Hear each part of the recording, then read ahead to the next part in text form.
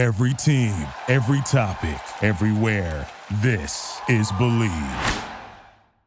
It was like an all or nothing thing for me that year because I knew I didn't have none of the careers some of my friends were having in high school. Like some of them were playing varsity since a freshman. So I was like, okay, well, I got 1 year to make this count and it's going to be all or nothing. And that year being in that mindset and that focus is what shaped how I approached the game, I'd say ever since.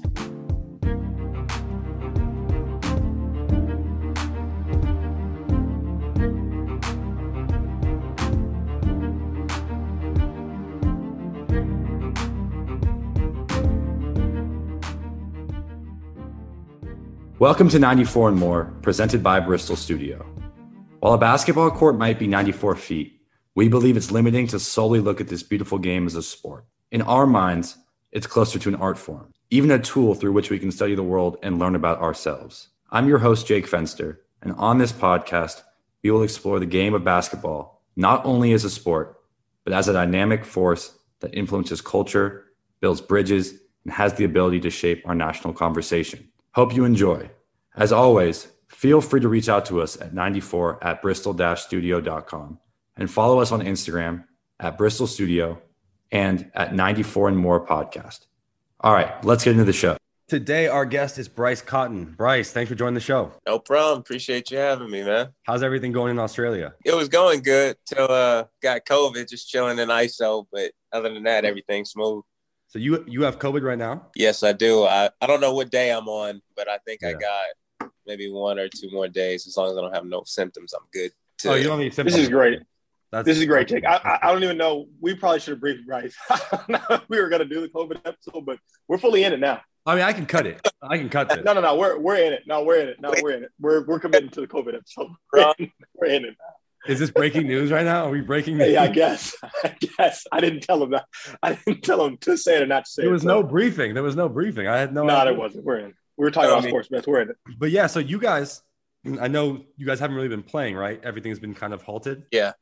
So it's quite a few of us that got it. So pretty much with the NBL, if anybody on the team gets it, everybody else's rule is close contact. So everybody else is paying for the people that got it. Damn, that's got to be tough because you guys were in a bit of a rhythm too. And I know you guys were the top 2 leading scorers in the NBL, right? Right before this all kind of started happening. Yeah. But I mean, luckily though, we're not the only team that's been hit with the COVID bug. So pretty much there hasn't been any games going on. So we're all going to be in the same boat. So it's like it's not even an advantage for us anymore. Yeah, kind of like it'll actually be pretty interesting. Today, Brisbane and New Zealand kind of play the first game, like first action since New Year's. So I'm interested to see, like, it's like another Christmas break to see if I don't know how teams are going to play. I mean, it's still pretty early in the season, and we had Christmas break, then we're having this big break. It'd be interesting to see how teams are going to like come back out. I wonder if the game's going to be sloppy, or if it's just going to be like as if nothing happened. Yeah, no, I'm kind of curious, like. What have you guys been doing with your team in this time since you're not able to practice? Are you guys still having, team meetings every day, film sessions? Like, what does it look like right now in terms of day-to-day, like team requirements or meetings, things like that? I mean, pretty much, yeah, we do like via Zooms and we'll go over, I guess, film and different schemes that we're trying to get better at. But guys that don't have COVID, I guess they're able to go to the gym and do light workouts and stuff like that. So it's like you're doing the best you can with a wild situation, but it's pretty organized, I guess, given the circumstances still. I mean, it's actually interesting. I feel like we have somewhat of an advantage with this situation because we had, the period with Scott, when Scott was on Zoom just that whole time, and we were kind of doing Zoom meetings and Zoom FaceTime. And I don't know how your perspective is. I kind of want you to talk on it. But through my eyes, like, I felt like coming into Perth did a really good job. And, like, probably from my professional experience, has done, like, the best job, I think, of being, like, player-led and guys like you, Jesse, Mitch, and Kevin, kind of, like, organizing stuff, right? And even though at first Scott wasn't there to, like, say, like, nah, like, this is wrong, you're not doing this hard enough, like, this is how this cut is, I felt like, at least in my eyes, Jesse was like always telling me like, no, this is how this is supposed to look. This is how this, how we make this cut, stuff like that. And so I feel like now in this space, we've already done 2 months of Zoom, whatever. right? And it might be easier for us to integrate back into the court because we already have that experience. Yeah, that's actually a good point. I didn't even think of that. Like, as you know, like some of our film sessions, they could be very, very detailed. So Yeah, for those few months where we're going through film with Scott over Zoom, everything has to be detailed because once the call is done, we can't ask him no questions on the floor. yeah. It was pretty clear with everything. And Yeah. I think obviously getting through these first however many games we've had and polishing up like the areas that he really likes on when to cut and where you're supposed to stand with the spacing. I feel like it'll be riding a bike because like you said, we've been so detailed. He's like a perfectionist damn near. So in theory, it sounds like it'll be smooth, but we'll see when we get back out there in a few days, I guess. Yeah, no, I'm definitely I've been paying attention, and I'm definitely curious to see how the rest of the season unfolds for you guys. But I want to take it back a little bit. I want to go back to the early days, Bryce. Talk a little bit about growing up playing sports. I know you played basketball, football, baseball.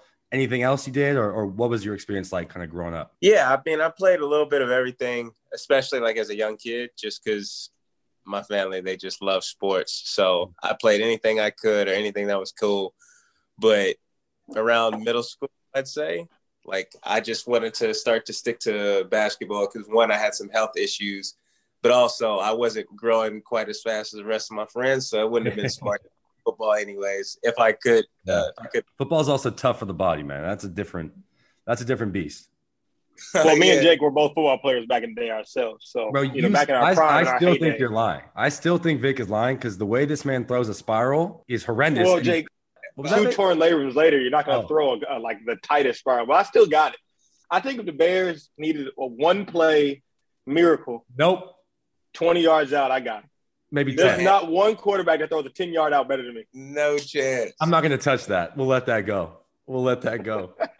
All right. So, Bryce, once you focused on basketball and locked in, kind of what was that like for you? Were you working out every day? Were you doing the 6 a.m. wake-ups, the 2-a-days? Like, what was your experience once you finally focused on just basketball? Man, yeah. So I was every day. I was practicing every single day. But I never really had any trainers or anything like that. And back when I was coming up, there was no cool Instagram videos that said this is the way to practice. So I'd be at a park and I'd be shooting, day and night, but wouldn't get those fancy drills. And then if people came up to play pickup, I'm playing for 2-3 hours. And then when they leave, I'm still at the court shooting. So it was just more so one-on-one time for me, day and night. But I guess that's where I honed my skills at the playground. Yeah.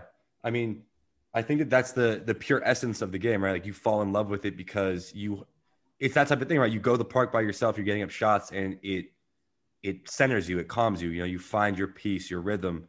I think that basketball is very unique in that way, right? You can go and have that experience and it's not so scheduled, but you can still work on your game and really hone in on it. Right. And like you said, basketball is pretty much the only sport where you can get better and you don't need somebody else to practice or work on something. So I really got a kick out of that. I absolutely loved it. But I'd say the biggest thing for me growing up is I was never a firm believer in, okay, I got to get up at 6 a.m. or whatever. It never made sense to me. I just felt if you put in the work, if I put in the same work that I would have at 6 a.m. versus 4:20, I'm not going to, in the afternoon, I'm not going to get any better no matter the time. Yeah. So I'd pretty much work out, I'd say more in the afternoons kind of, because that's when I'd be able to go out there by myself. Nobody's going to be out in that 100-degree heat.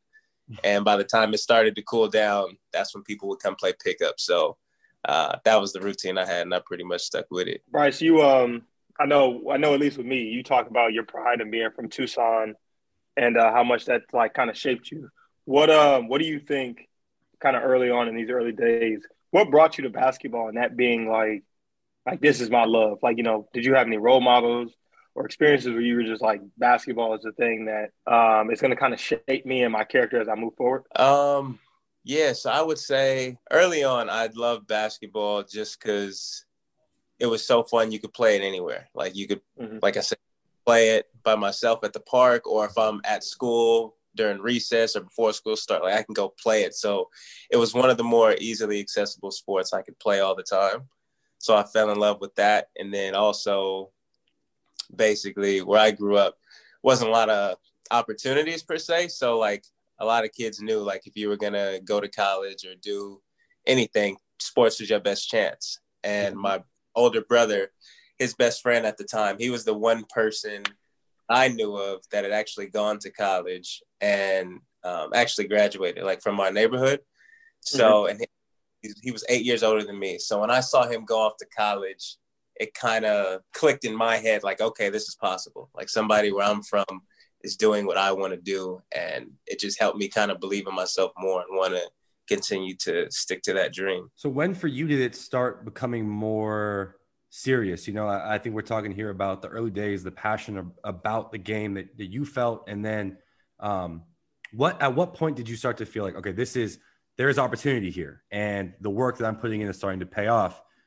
When did it get more serious? I would say it started to get serious for me maybe around 6th or 7th grade. Wow. When I knew basketball is pretty much the only sport I could play at this point, due to health reasons as well. And then knowing I'm going to need sports so I can go to college so I can just have an opportunity to have a better life. So was that the focus, was really to get to college and create opportunity for yourself, or was the NBA always in your mind? Oh yeah. I mean, the NBA was always in my mind, but I knew like I can't go to the NBA if I don't go to college. So that was always the final piece of the stepping stone. Got you. Okay. Got you. Yeah. Well, back in your day, they probably could have came out of high school back then, though. Don't do that to him. Don't do that to him. Don't do that to him. I apologize. As soon as I said it, I was waiting on it. And that's not what I meant. I knew he was going to take it there. I was waiting on it. I was sitting on it. I set myself for that. He's getting comfortable already on the shot. I know. As you know, we kind of joke about as things get serious, because I know in my basketball like upbringing, around 8th grade in high school is when it finally like clicked from just having fun with kind of my friends and guys in the neighborhood to now like, oh shit, like I actually, I'm competing for a spot. Like I got to get minutes. There are actually coaches watching us play. And I know from learning your story that you getting recruited was a harder task than most people. Like you had to actually like really grind and kind of come up through it. So take us through high school and kind of like how you first got into high school basketball. Like were you on JV, varsity, sophomores, like kind of how like the process went, you know what I'm saying? Because I feel like we interview guys and a lot of guys kind of have the story of, I played hard, I got recruited, and then I go to college. But I feel like your story is very interesting and very humbling in the fact that you really did have to grind and there was nobody trying to give you anything easy. Yeah, for sure. So speaking of the high school journey, so yeah, I played freshman basketball as a freshman, and then I did JV as a sophomore, not a junior. And then I moved to Las Vegas for my junior year of high school. So that was a big change for me. And that, like, as you know, in high school sports, around your junior and senior year, teams are pretty much set. So me going to a brand new city, that was actually a good high school basketball team where I was going to, they're not really looking to use me at all because I don't even have a big name anyway at this point. I haven't even played. I went out there, I did the best I could. But like I came off the bench as a junior and I averaged like maybe 8 points a game. But my mom just kind of felt like it might have been a better opportunity for me out there. And it just kind of didn't go as planned. So like I begged my mom to let me move back to Tucson for my senior year. Because I told her like I never wanted to move to Vegas in the first place. Like, I felt like if my journey was gonna fail, let me fail my way. Like I want to go back to Tucson. That's my best chance. So she, I guess, reluctantly let me move back, and it was like an all or nothing thing for me that year because I knew I didn't have none of the careers some of my friends were having in high school. Like some of them were playing varsity since a freshman. So I was like, okay, well, I got 1 year to make this count and it's going to be all or nothing. And that year being in that mindset and that focus is what shaped how I approached the game, I'd say ever since. And that year I went on to be all city, all state, did all these things and still graduated with no scholarships. Got even turned down by a Division II school, which is crazy to me. But yeah, and then luckily like 5 days before school starts, I get offered by Providence in August. And yeah, the rest was history after that. So I want to ask, what was that like for you mentally, right? All that work that you just described, you're having your best season. You kind of did what you needed to do. A D2 school says, yeah, you can't play for us. How did you stay mentally and physically ready for that moment when Providence came? I mean, mentally, it was tough. It was very tough because I couldn't process why this was happening. Like playing against so many guys who I felt I was just as good as, if not better, and they're going to like these like big time schools, and I'm like, man, I can't even get offered by like even a Montana State. Like they turned me down too, and I'm like, this is like the lowest form of Division I, and like I can't get them. I'm getting turned down by D2. So it was, but again, I knew like this is all or nothing, so I can't give in. Like something's either going to shake this year or basically that's the end of my dream. So that kind of helped me stay focused, knowing like I'm going to know the answer to my fate within the next month or so. And yeah, luckily I got that phone call. What was that like? I was in such shock, man, because honestly, like I was never hyped up, never had a big name in the basketball world. So I always envisioned I was going to go to a very, very small school in a small conference. That's just kind of what I believed. So when Providence called, I was in shock. And then the first thing I did, I looked up the conference they were in, and I'm like, oh shit, like this is the Big East. Are you kidding me? Like, so I was all for it. And I remember, I think I told Vic, I'm so glad I didn't have any other scholarships at the time, because had I had two schools, I would have never picked Providence, because I would have felt that was too big of a school for me and I would never get an actual chance to play. But with that being my only hope, it was like one of those sink or swim things. And the good thing about being in that situation was my senior year of high school had primed me already. Like, I have to make this 1 year work. My one true shot at playing varsity, I got to make it work, and it's all or nothing. And that's kind of how I felt when I got to Providence. Because I was like, well, if I don't like it here, I'm not going to be able to transfer nowhere. No school has ever thought enough anyway, and if I leave, they're gonna say like, okay, this is why this kid was never recruited. So it was another sink or swim moment, but it ended up working out for the best. So when you got to Providence, you know, you're moving day, you know, saying bye to everybody. What was your kind of freshman year outlook like? Like, did you have goals of, you know, I want to be all freshman team, or what was your kind of perspective going into college and going into Providence? Oh, man. Yeah, I had some goals for sure. So even though I had so much trouble trying to get a scholarship, my confidence in myself was still like sky high. And I just felt like, okay, now my foot's in the door. I'm in a big time school, so I just got to average like 12, 13, and I'll be good. So in my mind, before the first practice, I'm like, yeah, I'm here 1 year, 2 years max. I'm average about 15, 16. Like, I swear to God, that's what I'm thinking. And you're like, yeah, I'm here 1 2 years and I'm out? Max. That I swear to God, that was my come in there and I'm riding the pine, basically the whole year, watching Marshawn Brooks light it up. And it was very humbling, man, because, I don't know. I just felt like things was going to be different. But because the guys were so competitive, even though we weren't really good our first couple years, the guys were so competitive, and we would talk, like the guys talk so much trash. So I just wanted to get better. I wanted to earn these guys respect. And I just felt like, okay, maybe I'm going to be here a little bit longer, but I'm going to prove my worth sooner or later. Right. So I'm grinding. Our coach had actually gotten fired after my freshman year. Were you guys not doing well? Is that why he got fired? I think there was a combination of things. So like they hadn't been doing well for quite a few years. And then there was some guys that was like getting kicked out of school for off the stuff. So like we were wild school when I got there, to say the least. But and then we had a new coach, Ed Cooley, and I just saw it as a huge opportunity for me to basically prove myself to a brand new coach. And we had Kiwi Gardner, actually. He had signed and he was ruled ineligible. So that opened up a lot of playing time. Wait, the ball is like Kiwi Gardner? Kiwi Gardner. Down here road. Yeah. So he was ruled ineligible, and basically that opened up so much playing time for me. And I had a breakout season my sophomore year and basically never looked back since then. So, talk us a little bit more about that. I mean, you weren't mentally thinking you were going to be in the Big East, right? And now you're on the stage, you're getting more acclimated, you're getting comfortable. Like, what were some of the moments in your career playing there where you started to feel like, oh, I can really play at this level, and not just play, but dominate, like lead the Big East in scoring. Yeah, so it was a slow build up, but I would say I always felt I could play. Even when I was riding the bench, I felt like I could play because we would have to, like some of the freshman guys, we would play on the scout team. Mm-hmm. And I'm not sure if you know what that is, but on the scout team, you basically get to play the other team's best player against the starters, and you just get to hoop.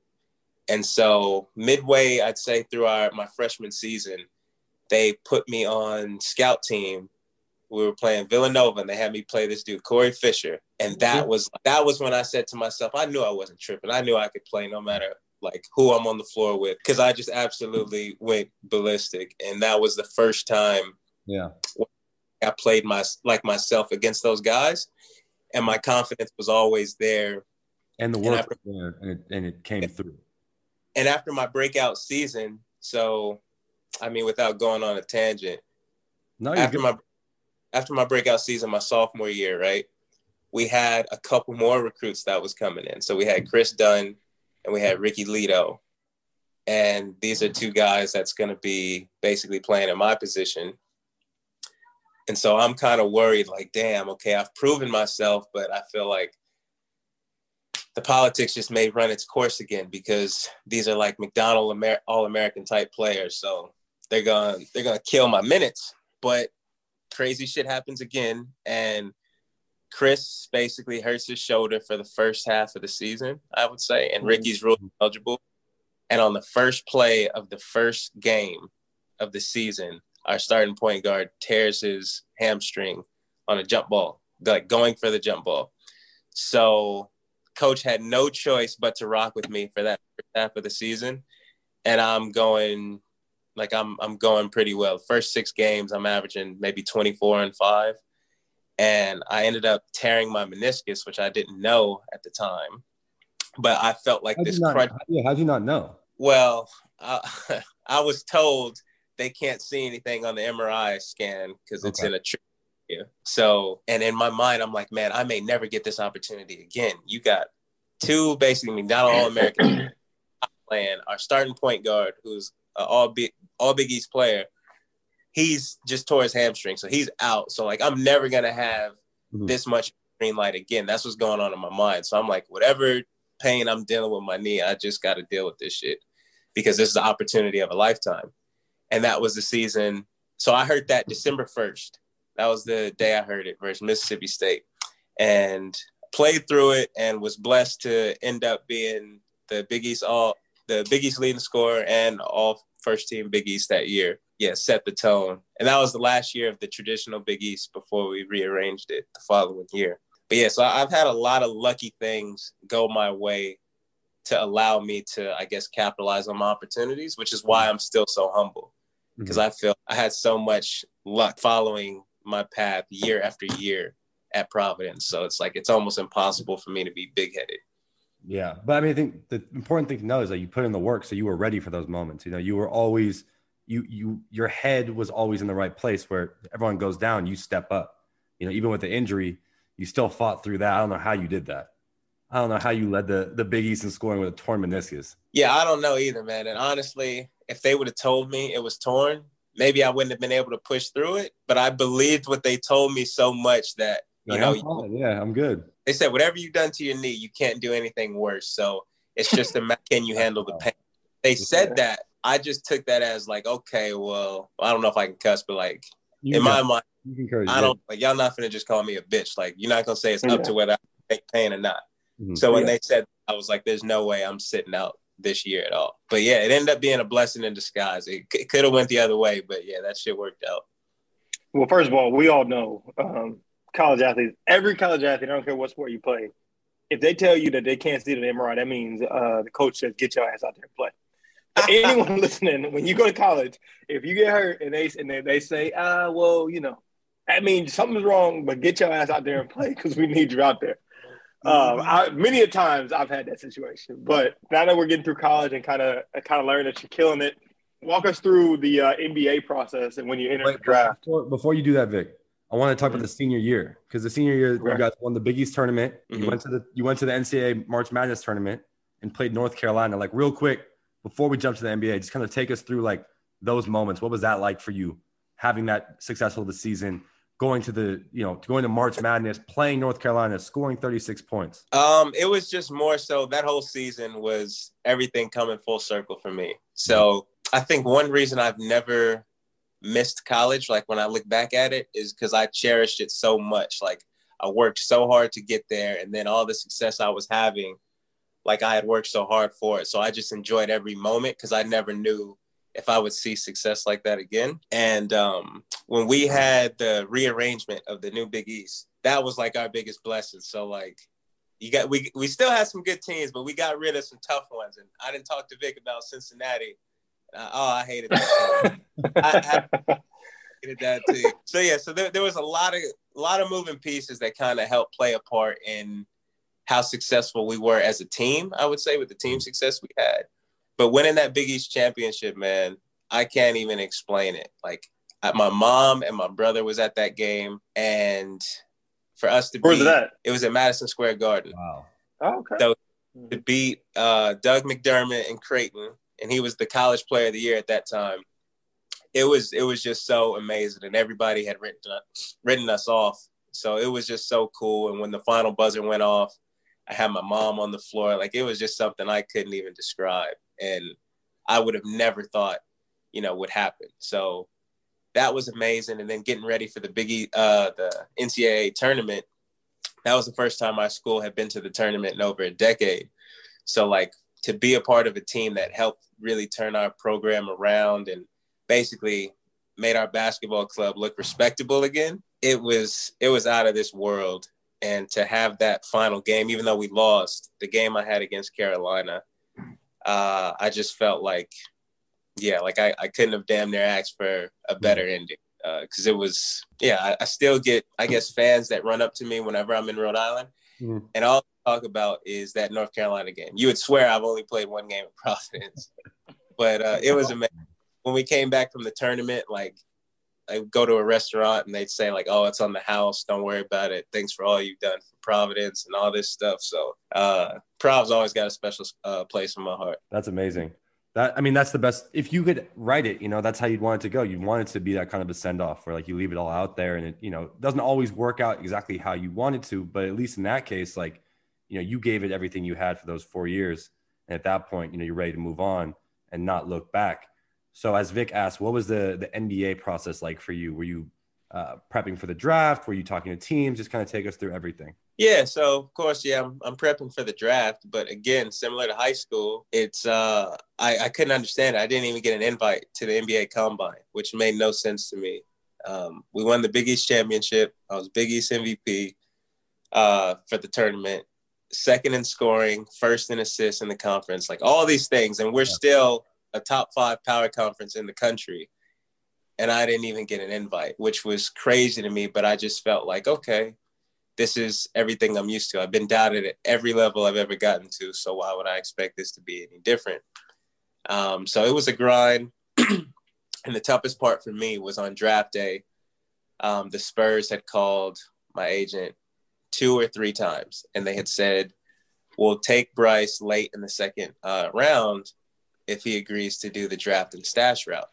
And at the time, I didn't know what that was. My agent explained to me that basically they already signed everybody back from the previous year because they had just won the finals. Mm-hmm. And that was the first year any NBA team had brought back a full roster. So he said, there's no chance of you making the team, but they like you and they want to draft you and just send you overseas for a year, go from there. And I just kind of thought about everything I had been through in my journey, like dating back to when I was a kid in early high school and how much I had to grind for every step. And I'm like, I didn't want to rule myself out automatically because I felt like it would be hollow. Hearing my name called, my family going crazy. But I know I'm not going to the NBA this year. I'm going straight overseas. So they must have called maybe around the 40-something pick. And I told my agent, I was like, no, I don't want to do it. Like, tell them thanks, but no. And I want to say it got to about 48. And I can't remember the exact numbers, but they had maybe the 54th, the 56th, and maybe like the last pick or something like that. And they called again around the 48th and 49th pick. And they said, are you sure? Like, you don't want us to draft him? And I'm like, fuck, man. So I'm thinking about it again. And I'm like, no. I was like, I've never budged on myself. I've always backed myself every step of the journey. I was like, I can't give in now. So I was like, no, tell them no again, but thank you. And that was like the hardest thing. And they said, okay, like, all right, we won't draft him, but basically we'll talk after the draft, like with free agent stuff and all that. So once it got to about 55 or 56, and I knew like, okay, they're not going to draft me, I just snuck out the house, went for a drive. And it was crushing, man, absolutely crushing, having to go through the D-League route. And but I grinded it again and just said it's back to the drawing board. And I ended up getting a call up from Utah maybe a week after All-Star break, and ended up signing with them for the rest of the year. And with the few opportunities I had with them, I showed to myself as well as other people I can play with anybody as long as I'm given an opportunity. I want to ask one of my favorite things, and I love Vic's story so much. It blew me away when he told me about his first day or his first time playing in the NBA. What was that like for you the first time you stepped out on the NBA floor? It's crazy. I don't even think I've told Bryce my first game in the league, which was nuts. Joe didn't. I'll say it. Similar to you, I didn't get invited to the combine. Right, my senior year. I'll tell the whole story. So early my senior year, my coach, I came back to my fifth year because I got hurt my sophomore season. And after my fourth year, a lot of people thought I was going to go to the draft or transfer to a bigger school. I didn't. I kind of stayed loyal. I was like, I want to win with my guys, my friends. Unfortunately, where it's close to Chicago, my mom and my dad, because we play. So I stayed, and I'm not gonna say we didn't have a ton of talent, but we were kind of like shorthanded a little bit. And my coach, makes the decision from playing me at wing and kind of the four. This is like, you're gonna be the point guard this season. That whole summer, I would say I'm pretty smart, but I never had like the 100% comfortability to just be the primary ball handler, right? Like I was always cool, like if our point guard threw it back to me and I would just bring it up on a big, but never against I never thought like I would be able to bring it up against the Big Ten point guards who picked up 94 feet. I'm the guy while everyone runs down the court and our coach is just like, you got it.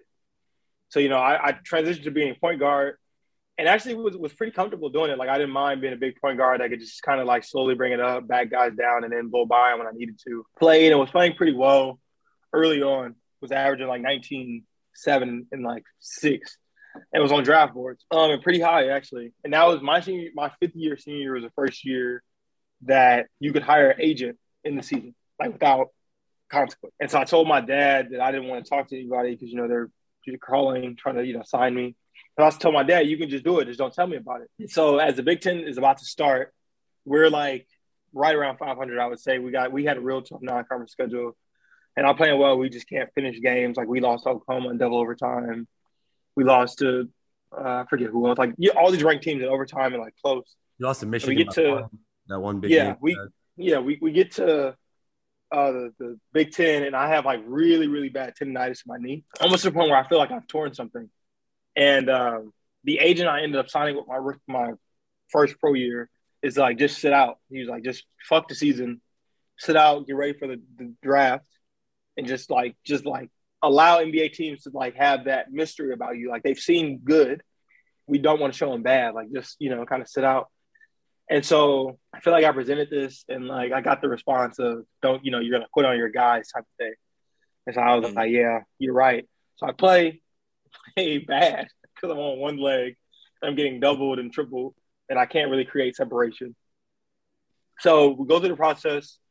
I go into the draft. Don't get invited to the combine. We get a good, decent amount of workouts. I work out for the Orlando Magic, and of course, it's all point guards. Like it's an all point guard workout. I'm talking like 5, 10 guards. We're playing full court one-on-ones. We're doing like you got your 3 stops in a row, and it's like very like high level guards. And I can pick up guys 94 feet, and it's something that I think I actually am pretty good at. But I can't do it like every time. It's not like something like I'm walking up there with you every time. Not like every now and then I might surprise you and like really like turn you. But like I can't do it every time. And they're saying like, no, you gotta. The coach is like, no, get up there and do it.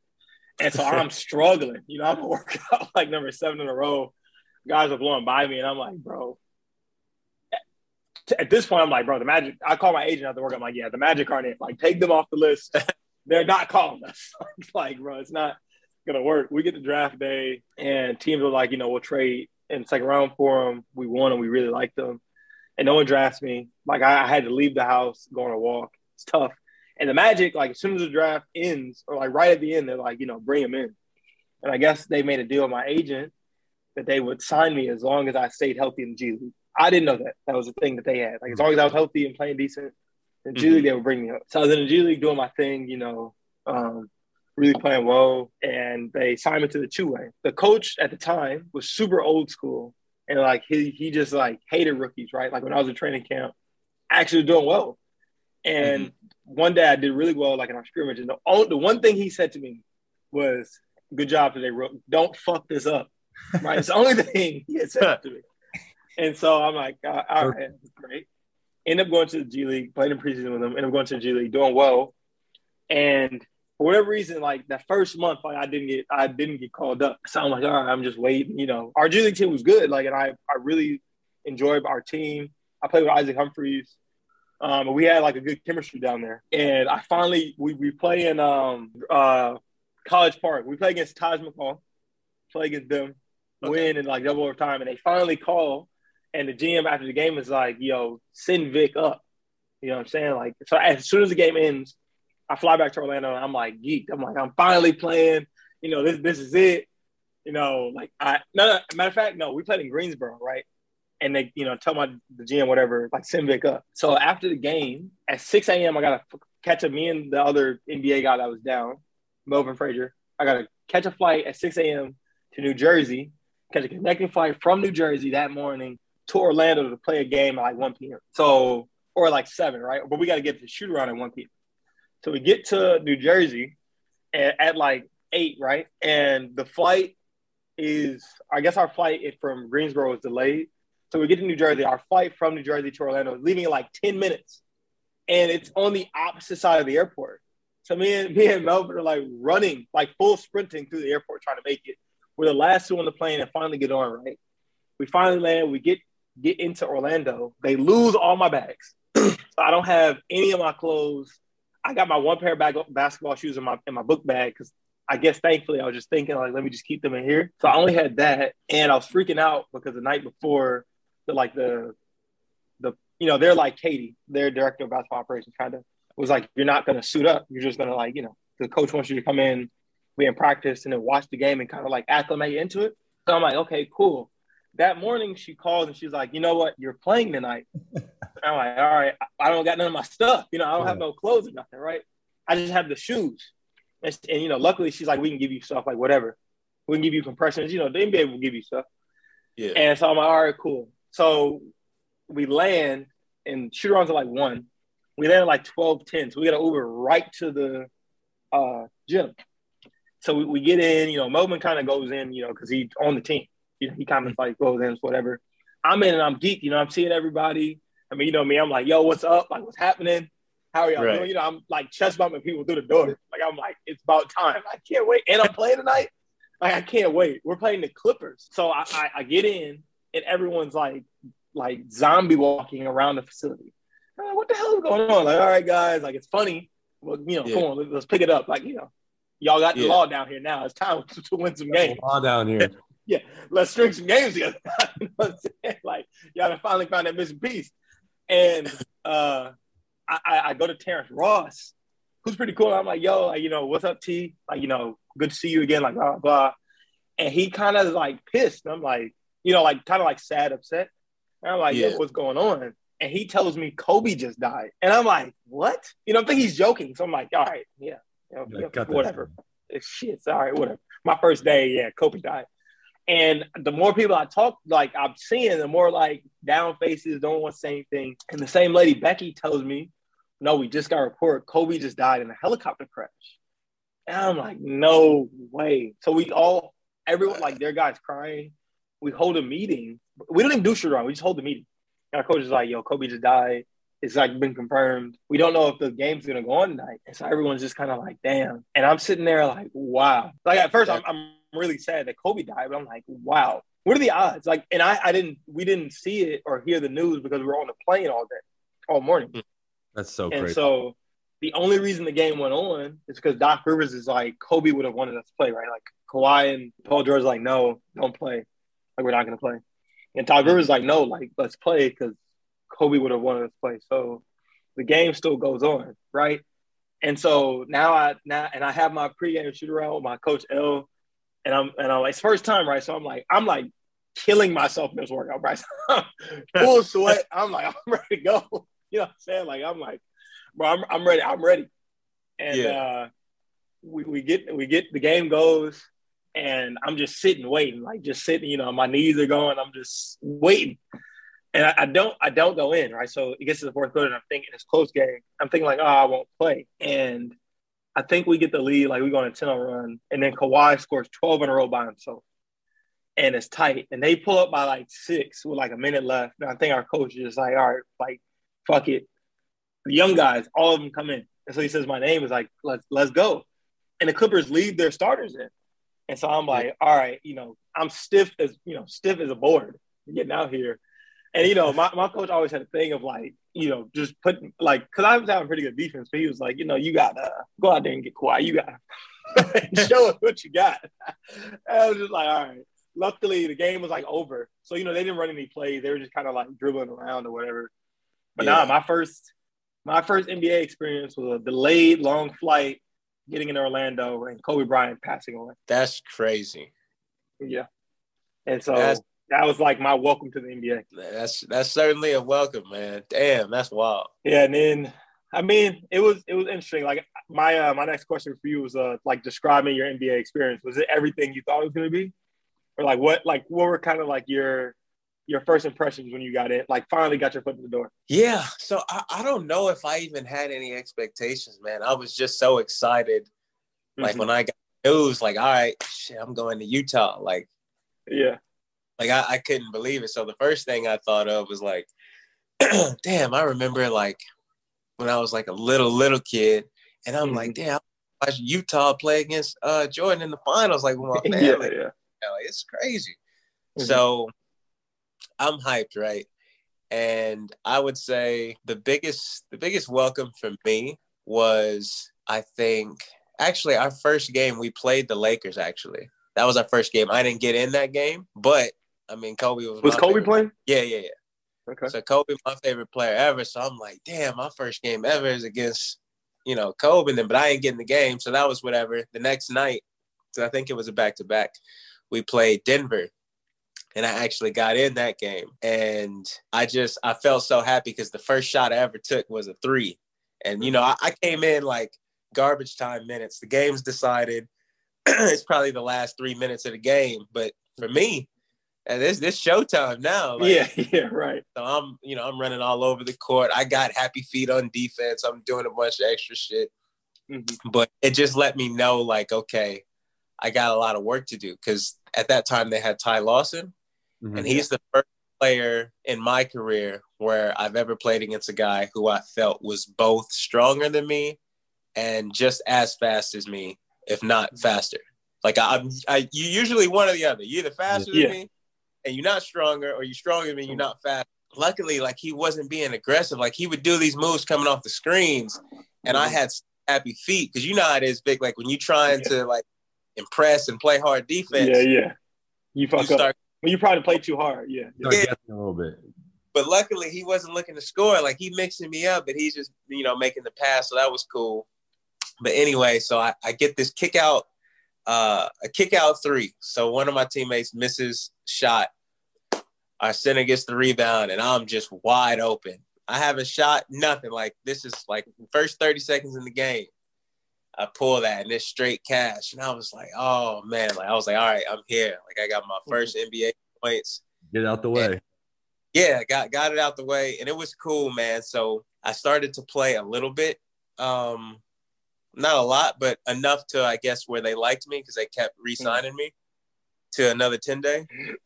And by the time they ended up signing me for the rest of the season, I want to say Trey Burke had ended up hurting his back. And basically, because we weren't going to make the playoffs, they had sat him the last 6 or 7 games of the season. And so Quinn Snyder, who's the head coach of the Jazz now, first year. And he had pulled me aside before we played Memphis, I think. And he told me, he said, you're going to get the backup minutes for the rest of the season. He said, because Trey's back is hurt. And, like, there's no point in trying to kill him, basically. We're not going to make playoffs. And he told me, he said, look, I've noticed you've been trying to fit in. You haven't tried to be too aggressive because you don't want to step on anybody's toes. And you're trying to be a facilitator. He was like, but he said, I want you to be aggressive for basically the rest of the season when you get in these minutes. He said, because you're a scorer. He said, and don't worry if you're missing shots. He said, if you miss 4 or 5 shots in a row, keep shooting. He said, because when you're on, you're on. And he said, I know that's what you do best. That's an amazing, that would be an amazing feeling to have a coach at that level that tells you. Exactly. So now I'm like, I can't believe you just told me that. So I just feel like the cuffs, they're coming off now. Yeah. I don't have to try to fit in. Coach actually told me what he wanted me to do. Yeah. And so I was doing good for the times I was in there. I want to say for that 5 or 6 game span, I averaged like maybe 12 or 13 points a game in like 20 minutes of play. Like something that was like very, very good. Yeah. But one that I'll always remember is when we played Dallas. I was so hyped playing against them because, like, I'm such a student of the game. And when I was in college, all I did was study players who were undrafted and my size and patched out career.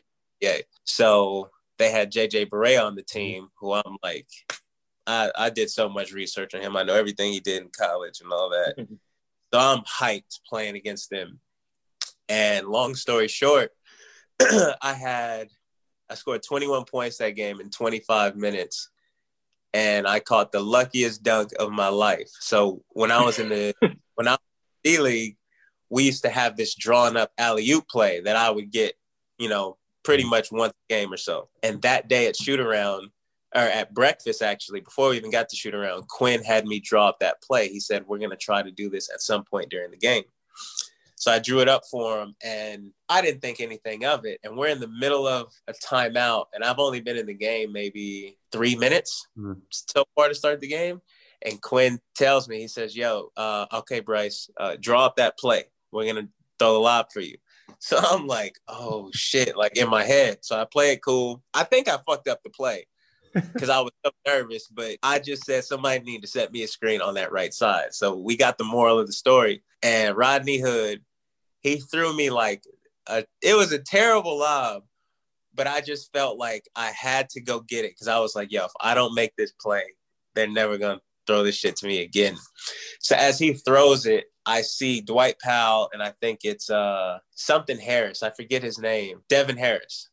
I see them flying like out the corner of my eye, and I get nervous because I'm already in the air. So I catch it with my left, and I just tried to hurry up and make an attack at the rim. My eyes were actually closed when I threw it. And when I threw it and landed, I hear the crowd go crazy.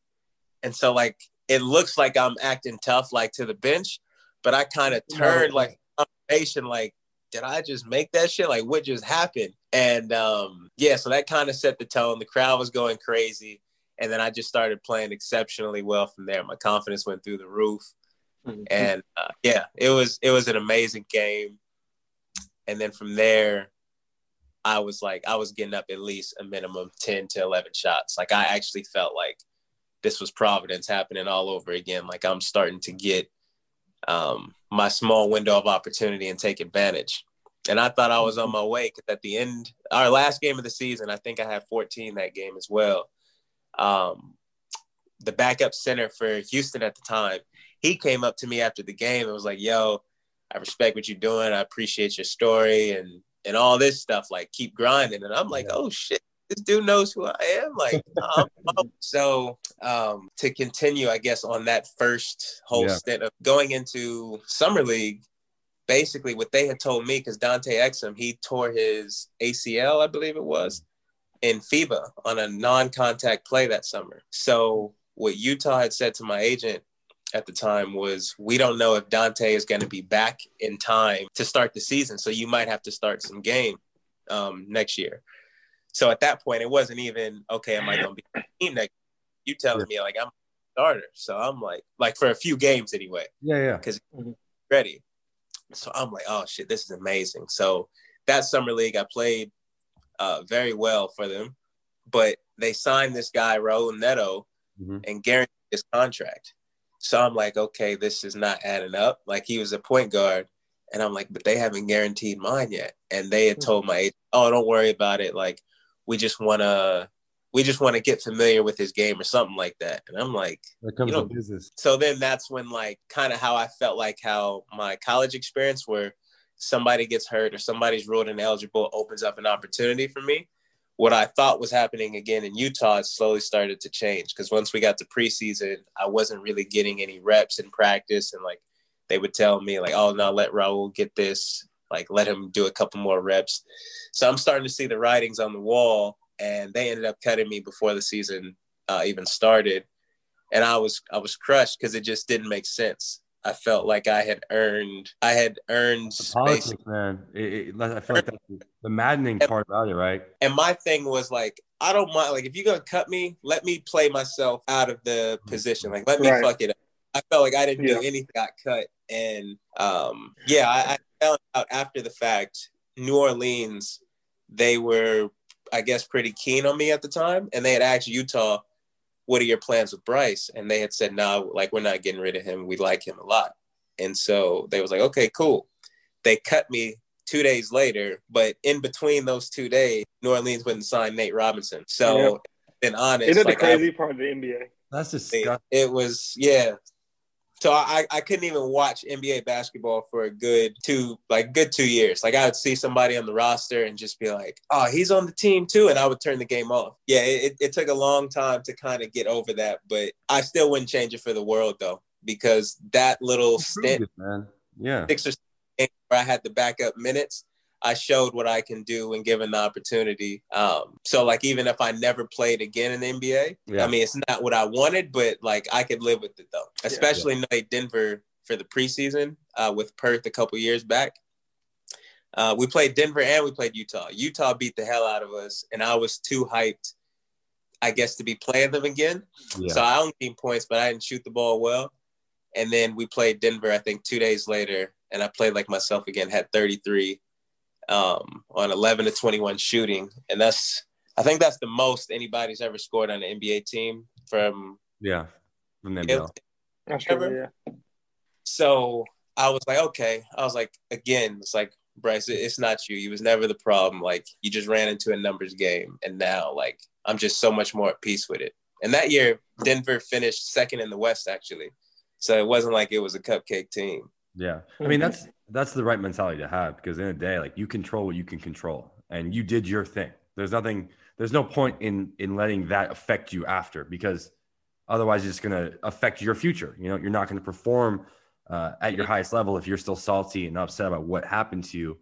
And unfortunately, that's the reality of the NBA. It's a business, and it's a cold one, and it sucks that happened. But, like, clearly that didn't stop you from having success. So after that, and I know you bounced around a little bit. You played in China, you played in the Turkish league. What about Perth? What about Australia and the NBL really stuck out to you and has also clicked for you? So without going on a huge tangent, when I played in Turkey with Efes, there was like a lot of ISIS stuff going on at the time. And basically these isolated incidents that would be in a city so far away from where I'm at, every couple weeks, it would just seem like it'd be an incident that gets closer and closer and closer to the city I'm in. And eventually there was like a bomb went off at a very, I guess, well-known area, like where people go eat and like shot at, and it was followed by gunfire. So this was maybe 20 minutes from my apartment where I was staying. And at that point, I was just like, all right, I'm already not enjoying my European experience, because like I was playing consistent minutes and all that. And I'm like, now I got to worry about safety. I'm like, nah, this ain't it. Like, I don't want to be here no more. But I'm not a quitter though. So like I've had not teammates, but I've known guys before who might play somewhere and they don't like it and they just leave. And even though I didn't enjoy my experience at all, I just felt like I couldn't quit. Like, I had to ride it out. Mm-hmm. But with that gunfire and those bombs went off, I changed it real quick. I got to read out of here now. So I found my agent told me, he said, I have two options for you. He said, you can either go to Russia or you can go to Perth. And I was off anything European at that point just for that year. Like I needed a mental reset because this is where I'm still bitter about the NBA and all that stuff. So I'm just like, nah, like get me out of Europe. And he told me, he was like, all right, well, Perth, he was like, there's either second to last on the ladder or last place. So he said, they're not going to make playoffs. You'll be there 6 weeks and at the max. And then you could just have an early off season. So I was like, yep, that's perfect. Like, cause I didn't know much about Australia anyway, like, especially not with a basketball league. So I'm like, cool, just send me there. I'll just do my little time and then we'll reset for the following year. And I fell in love with the game again. I felt good, like basically helping turn the season around, like helping the team turn the season around. We won the championship that year. And yeah, we won that year. Yeah. Either last place or second to last when I got there. And I got to Australia. It was so crazy, man. And then I think I set the record as well for the most points in a grand final game ever. And yeah, so I had 45 for game 3, clinched the series. And it was just some wild stuff that I couldn't have ever pictured. But after that, I was like, damn, I love this place. Like, all right, let me go ahead and come back. And I've been coming back ever since. And I'm a big person who likes to reflect on things. Mm-hmm. And ever since I've reflected on everything that transpired in my professional career that led me to come to Australia and all the success I've had since, I just felt like this was kind of what was in the cards anyway. So now I'm not bitter about anything because I know every opportunity I've had, I've given it everything I got. And sometimes it's going to go your way, sometimes it's not. But as long as you play your part, I feel like you can always live with the results. Yeah, man, that's incredible. I mean, 3-time MVP, 3-time champion. It seemed like on paper, right? It seems like you're happy and playing well, and it's just working. You know, I think hearing your story gives so much more context to it. But, you know, you went through all of this. It's no mistake. You know, you're there for a reason, and you're playing your game, and you clearly are enjoying it, and it's paying off. How is it? I have to ask. Then you have a new teammate, Vic. How is it playing with Vic in the short time that you guys have been together? What's that been like for you? It's been amazing, man. Like it's so cool to just see somebody that can turn it on like that and just go crazy where they have a 2 or 3 minute spurt where they get a quick 10 points. Yeah. And then like they kind of chill out for a little bit and then they'll have another like 5 minute spurt where they get another 6 to 8 points and then have like a crazy block or something like that. Just having somebody that can He's getting some dunks this season. He's getting some crazy dunks. Come on now. I'm aging like fine wine. But he did miss an open dunk though. I think after he turned 26. I did. Yeah. The old legs caught up. 26 is different. I'm getting back at it though. It's funny he says that. When I was in summer league, they said one of the reasons the Lakers are like, we don't know if Vic is athletic anymore. And I was like, well, you know, I just had ankle reconstruction, so you know, I might not be athletic right now, but you give me a couple months, like I'll get it back at some point. No, it's been incredible playing with Bryce as well. Like having a guy to like kind of like play off of, who's not selfish and can kind of, you know, dictate the flow of a game. I told on New Year's after we played Kansas, I told some of the guys, I was like, never in my life did I think like if I was given like an opportunity or I could like, you know, affect the game, would I ever think I would just be like carried offensively. And it was one practice in Perth when I first got there. And then we were scrimmaging, playing like 4-minute quarters. When I tell you the game was like 30-28 and Bryce had 29 points, and I turned into one of the guys that was just getting the rotational pass and giving it right to him. And like, no, you got it, man. You got it. Take us home. You guys were sitting in the corner waiting. It was, you know, they've been some beauties to watch. I mean, even the Cairns game, we came out about as flat as ever. I had food poisoning 2 days before. Like it would seem like we were on the ropes, and you know, we had the saving grace of Bryce. You know, make a couple threes, hit a couple tough shots, and it just opened up the defense. So it's definitely been nothing short of great playing with Old Cotton. Well, excited to see how the rest of the season unfolds. I know we're running out of time. And Vic, you want to lead with the last one? Well, here's our tradition, man. Bryce, name your top 3 best basketball players ever. You can't pussyfoot around the order. It's got to be 3, 2, 1. That's how it's got to go. You know, we've done it with football players or basketball players.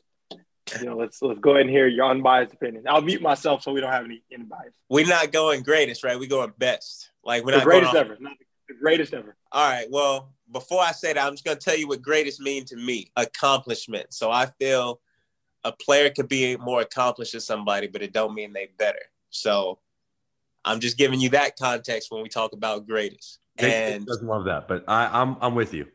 You said what? Vic doesn't love that, but I'm with you. I'm following. Oh yeah. Well, how do I not love that, Jake? You're doing the eye roll. You're doing the eye roll. I can see your eyes. My answer for sure is going to lead with that. It doesn't matter. Go ahead, Bryce. And I always exclude Bill Russell and Wilt. They in their own category, so we ain't talking about them. So we got Mike number 1. Jesus. Who's 2? For me, I'm going Mike. I'm going Kobe. I'm going Kobe. I knew he was going to go Kobe. I knew he was going to do it. That doesn't fit your greatest mold. You just said accomplishments. You just said accomplishments. I understand. That's right. That's my bad. My bad. That was my best. That's my best. Okay. All right. Greatest is Mike still. Is it LeBron? Kareem, not like LeBron. How is all LeBron not in either one of these things? Kareem and then Bron. Wait, what do you mean? I have Bron. You're thinking. I'm just saying. You're thinking about a long time here. And in either category, LeBron would have to be in both top 3s. He is. He's in both of them. Vic's just saying the amount of time you were taking to get to it. You should have just said it was like an easy. It was like easy Mike Kobe for you. And all I'm saying is LeBron's got to be in a quick short. There. For my best one, I was debating is LeBron 2 or 3. It was never a doubt. Is he in there?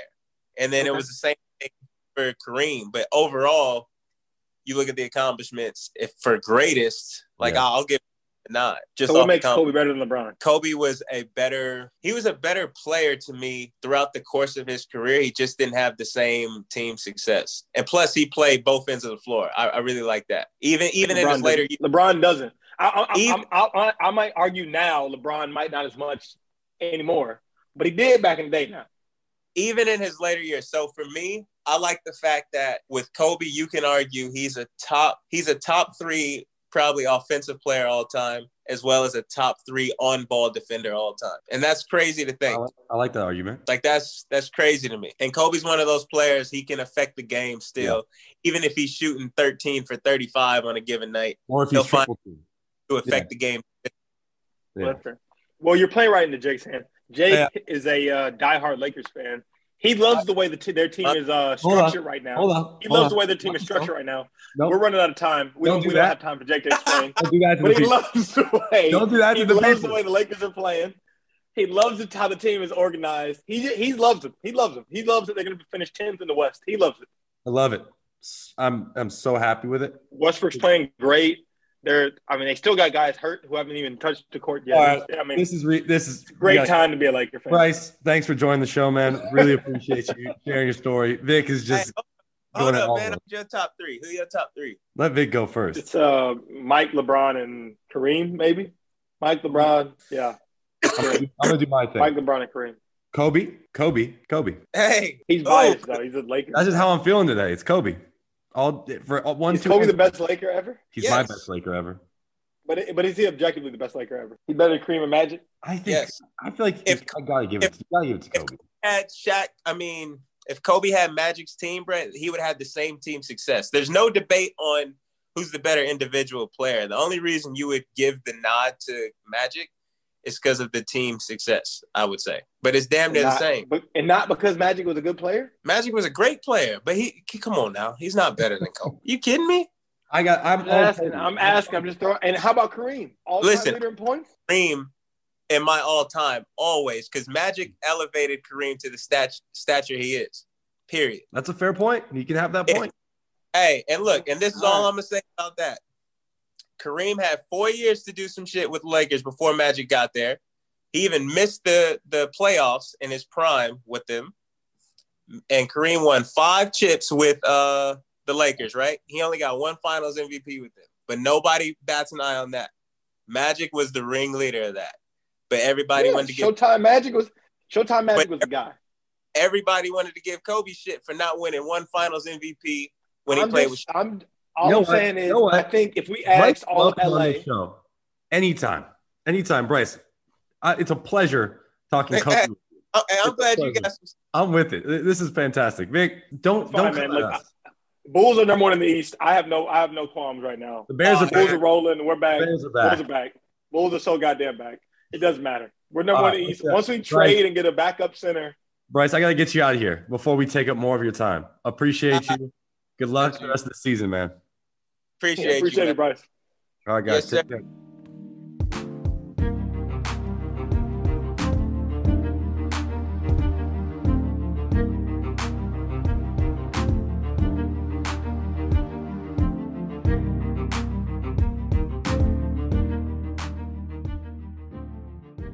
This podcast is presented by Bristol Studio. Sound editing by Rashad Allen. Music by James Grissom. Thank you for listening to Believe. You can show support to your host by subscribing to the show and giving us a 5-star rating on your preferred platform. Check us out at Believe.com and search for BLEAV on YouTube.